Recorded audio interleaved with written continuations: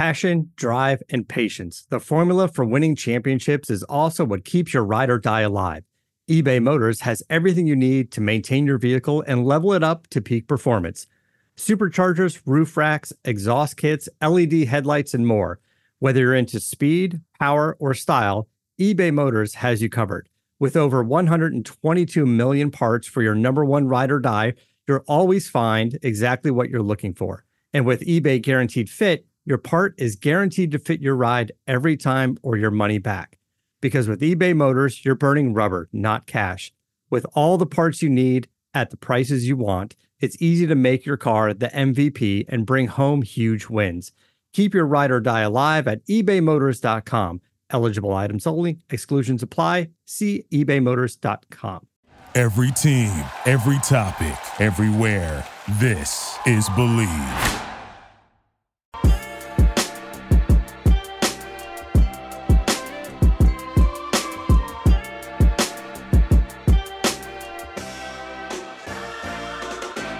What's up, everyone, and welcome to another edition of Believe in Falcons. I'm your host, Will McFadden.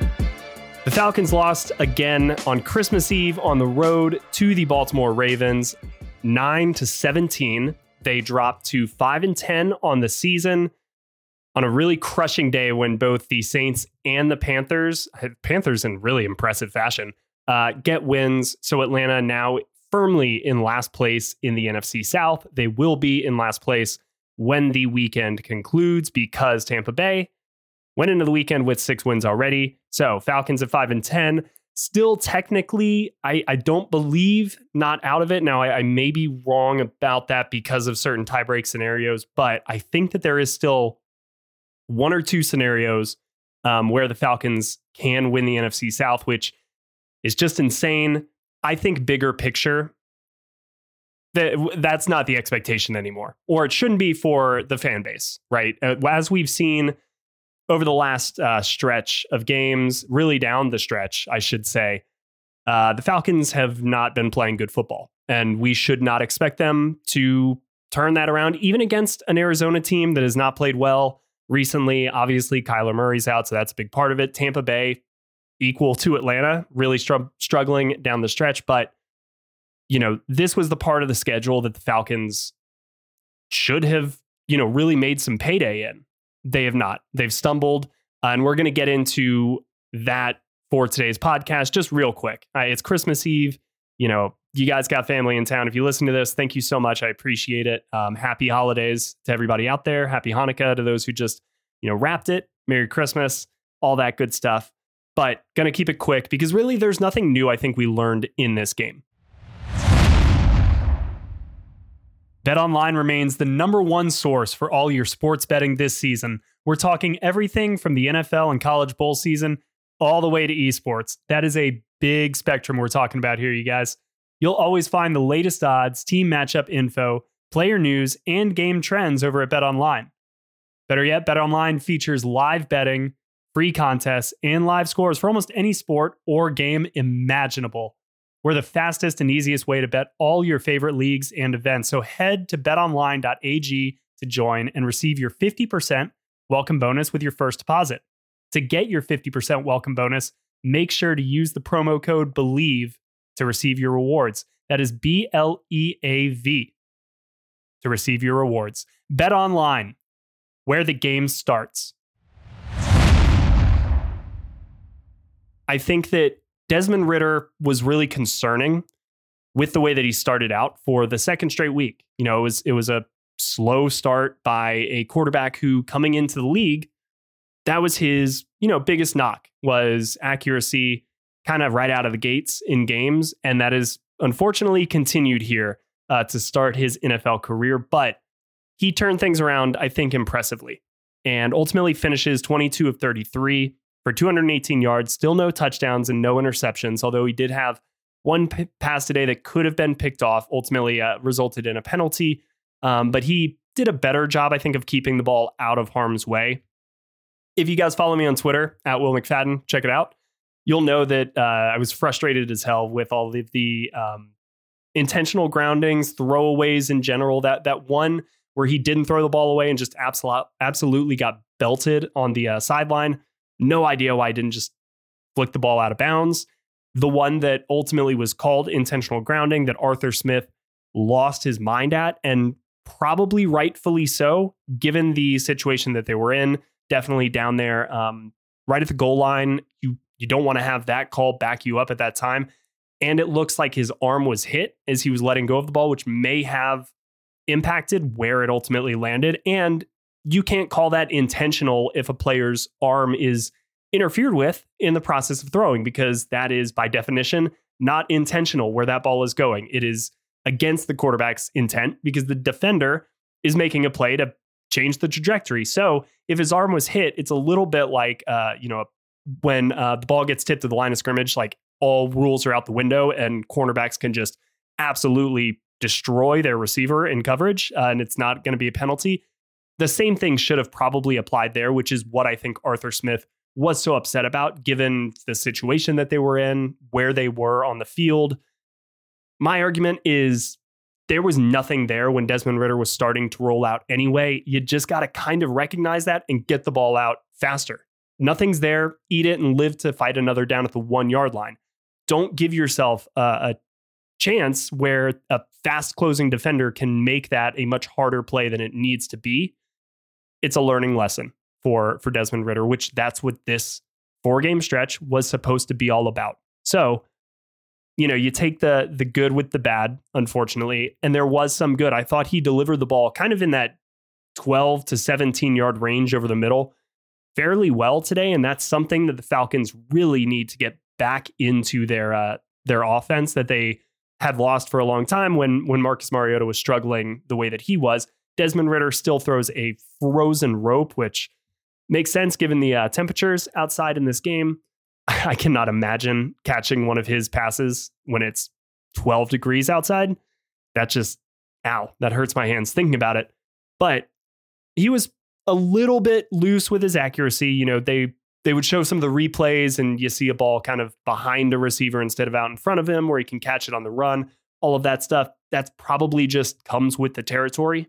He did struggle with accuracy in college. He's only been in the league for less than a year at this point. That's not he hasn't had the offseason to really work on it, refine all of that stuff. He was preparing for the draft, going through that whole process. So I'm not too worried about that. By and large, I think this was a small step in the right direction for Desmond Ridder. Early on, I was kind of concerned, I'm not going to lie. I mean, I thought it was going to be maybe a step back, but the way that he finished, looking like a step forward to me.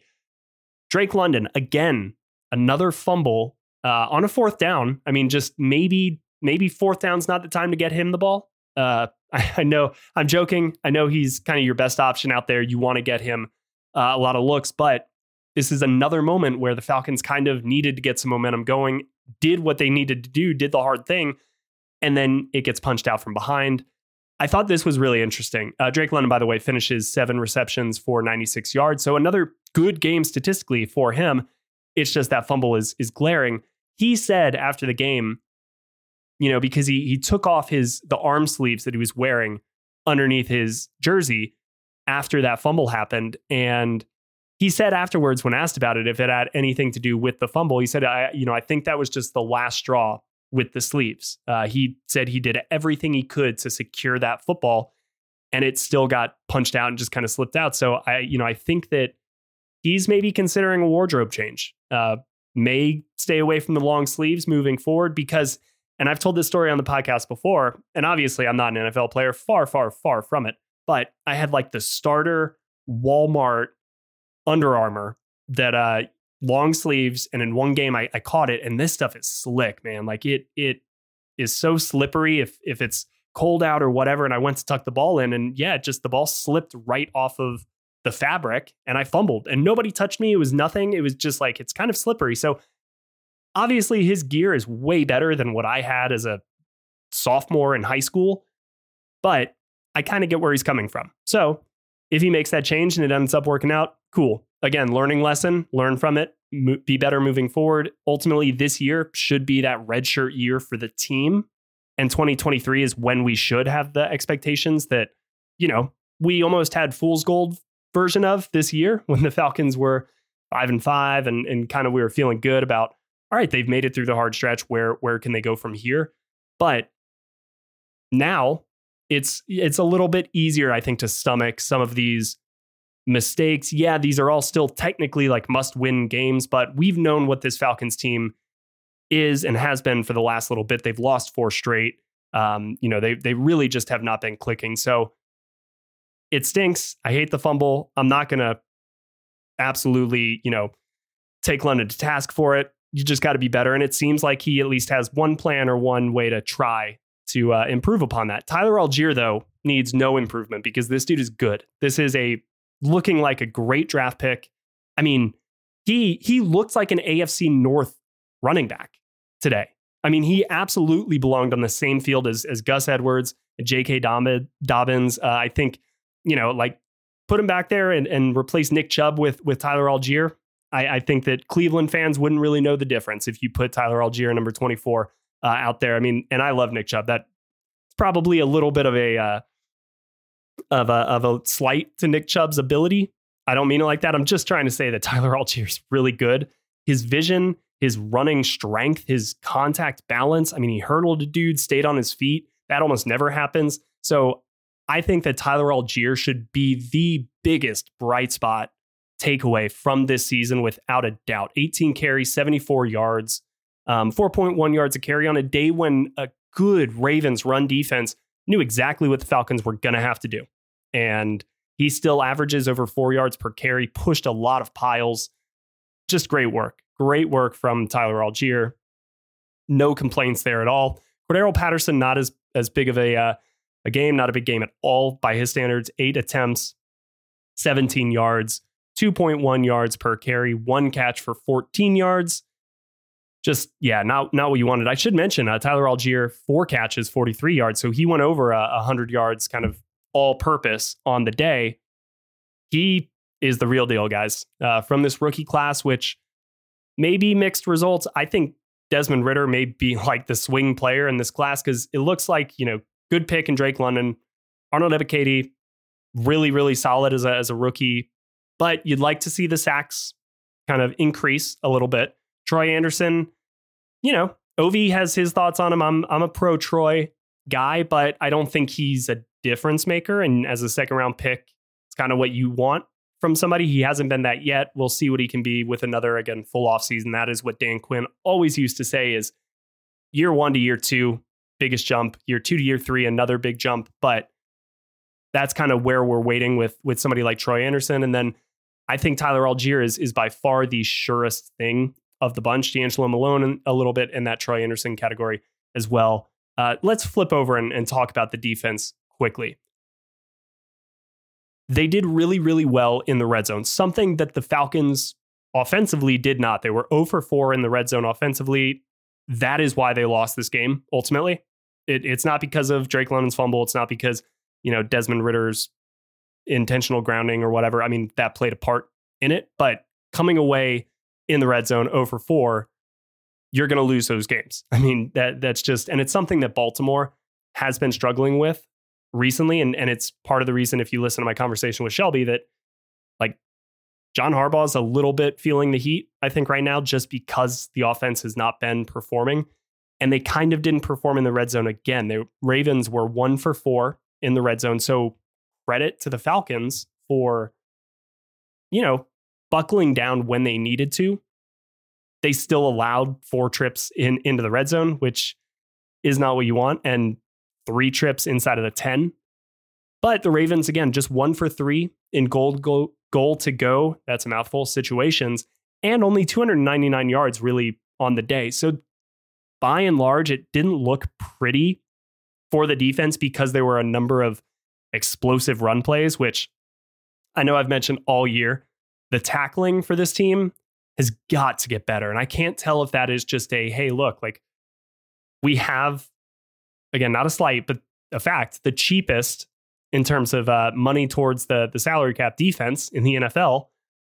Maybe that's a byproduct of it. And maybe just you get better players in here that the tackling will improve. I hope it's not a kind of a coach style thing where there's so many hours in the week for these teams to prepare for certain things, you've got to prioritize what you're teaching. Tackling was a big thing for Dan Quinn, especially that rugby style tackling early on, which is now everybody's doing it because of concussions. It's just way safer, but they practice tackling all the time. I'm not saying that Arthur Smith and his staff aren't. I'm not out there every single day, so I can't fully tell you that. It's apparent on the field that these guys are missing tackles like left and right. It's pretty rough. If the running back gets past the first line and kind of gets past Rashaan Evans, I don't know if there's a ton of guys after that I really trust to make an open field tackle. Richie Grant has especially, I think, been struggling in that area recently, which he finished leading the team with 10 tackles. So on the one hand, you don't always want your safety to be the leading tackler. That means that you're getting up to the safety level pretty frequently, which the Ravens were definitely doing. He just, again, kind of some shoestring tackles, some arm tackles that were broken. I need to see him clean that up, but it is a positive sign that he did have 10 stops after a few really rough games from Richie Grant. He's kind of fallen back down to earth here a little bit. No sacks again for Atlanta. So that's an issue that they need to continue to clean up and just get better. I think that that's where we're at kind of at this point in the season, is that we're just seeing the talent and the limitations that it is providing the coaching staff. We obviously saw how the offense wanted to try to evolve at the midpoint of the season by introducing a lot of those deep passes. They just weren't able to hit them. And when you are one-dimensional almost because of your own inabilities and limitations, it's just going to come back and bite you more times than it's going to not. And I credit the Falcons for continuing to find ways to make these one-score games. They are playing complementary football in a way that we really did not see a lot of in the Dan Quinn era. 2016 obviously was the highlight year, but that was largely offense-driven. I would argue 2017 was really the real year when it felt the most complete.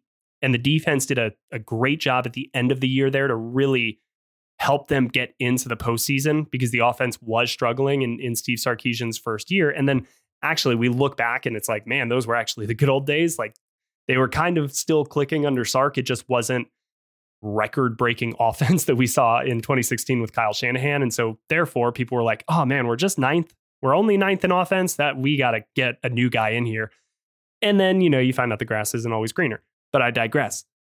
They're at least playing complementary football here. And holding the Ravens to field goals instead of touchdowns gave Atlanta many more opportunities. I mean, again, this is still technically a one-possession game. Yes, it's 8 points, but that's kind of just the goal here, is get it down to the end of these games, especially when you have the less talented roster, which they have had in a lot of these games. Pittsburgh, yeah, you can argue that Atlanta, that they were maybe a little bit more equal there, but it was a 16-19 game with a chance there to kind of win it late. Washington, I think Washington's a little bit better. 13-19 loss. I mean, that probably sounds about right. But again, right there, and should have won that game if Daron Payne doesn't get his hand up. Like, that's kind of where they're at. 17-20 Chargers. These are all games that you wouldn't necessarily on paper expect the Falcons to really be in just on paper, but they're finding ways to keep it close. So as I draw this podcast to a close, I don't know if there are really any real lessons to be learned about this team at this point. This team is what it is. It's going to run the football. I thought that they moved the ball a little bit better through the air. I think they're still figuring out what exactly Ridder does well on game day. Factoring that into the game plan, is it going to be more screens? Does he like those deep shots and he's good enough to hit them that we'll pepper in more of those? Is it the intermediate stuff? Does he like zone beaters, man beaters? All of that stuff, like, you just got to kind of figure out the right recipe and how much of this ingredient and how much of that ingredient you need.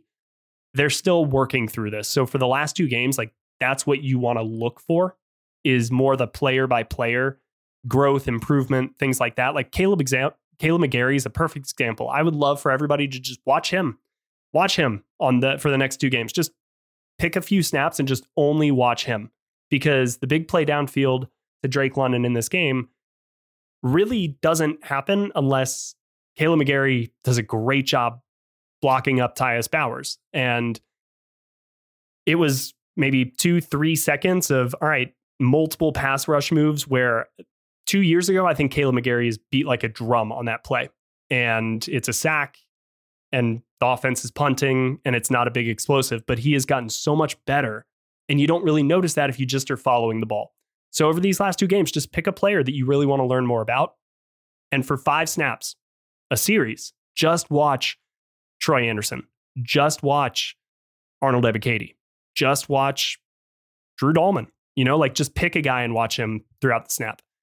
So that is kind of where my head is at. Even if the Falcons win these next 2 games, which Arthur Smith said, you know, that's the goal for the next 2 games is win. And yeah, he's supposed to say that. He's the head coach, but they're both at home. And I do think he wants to win these games at home as kind of a thanks for sticking with us all season long, fans. And they've, for the most part, been much, much better at home than they have on the road. As I'm looking through this, I believe, they only have 1 win on the road, and that came in week 3 against Seattle. Every other one of their wins. So 4 wins at home, 1 on the road. You get the next 2 at home. That'd be nice to at least start building some semblance of like a home field advantage where, all right, the Falcons are at least good in their own building. Because again, under Dan Quinn, like that wasn't always the case. So yeah, he's going to want to win these next 2 games. But more importantly, from a fan perspective, yeah, I know a lot of you guys are going to say, hey, lose out and let's get the best draft pick possible. Again, I wrote a piece for the Falcoholic, kind of all of the scenarios if they went anything from 3-0, which we know is off the table, to 0-3, which is still on the table, and how other games would have to play out, basically, and then what Atlanta's chances are for the highest possible pick they could get in a certain scenario and the lowest possible pick. I did all that research. It took a lot of time, so please go read that if you would like to on thefalcoholic.com. But look for player growth, player development. Pick a guy that you want to watch and watch him. So that'll do it for today. I think I touched on everything. A little bit jumbled. I didn't prep for this super duper hard because, again, it's Christmas Eve. I was like, let me just pop upstairs, do a quick 15. We'll get in and out. So here we are. It stinks that the Falcons kind of lost this game, but I don't think it'll ruin anybody's holiday. If it does, please maybe reevaluate. I love that you listen. I love this team as well, but shouldn't bum you out that much. A little bit of growth from the most important position, Desmond Ridder, but by and large, this is one that I think everybody would do well to forget sooner rather than later. Turn the page, new year. They'll play again on New Year's Day against the Arizona Cardinals. We'll see what 2023 has in store. Certainly the next season in 2023 will have much, much higher expectations, but maybe they can start it off on the right note and get a win on New Year's Day. So that will do it for me in today's podcast. Probably the last time that you're going to hear me. Baby's not arrived yet. Maybe it'll be a Christmas Day gift for us. Not here yet. Most likely, though, coming very, very soon. So I probably will not be doing my normal Thursday episode for you guys next week. Ovi and Rob Taylor will be taking over again for the last 2 games on Sundays. So be sure to tune in Monday morning for those. Get Ovi's thoughts on the season. He's excited to do this last little bit with Rob, and then I'll be back whenever I'm done with paternity leave. So 6 weeks, 8 weeks, all that stuff. I may pop in if Ovi wants to do something, and the child's not too needy, and I'm not too tired. But we'll play it by ear. So I'll sign off for now. You guys will get me back whenever that is. Check my Twitter account. I may keep some updates going on there about the status of the podcast and when I will return. But this podcast today has been presented by BetOnline. I hope everybody, again, has an amazing holiday that you get to spend all the time with family that you want to, friends, drink some hot chocolate, watch some Christmas movies, of course, open a lot of presents.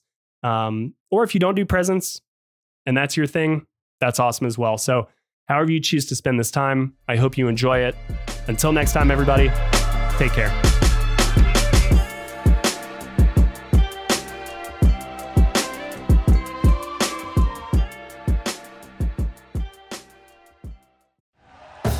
Thank you for listening to Believe. You can show support to your host by subscribing to the show and giving us a 5-star rating on your preferred platform. Check us out at Believe.com and search for BLEAV on YouTube.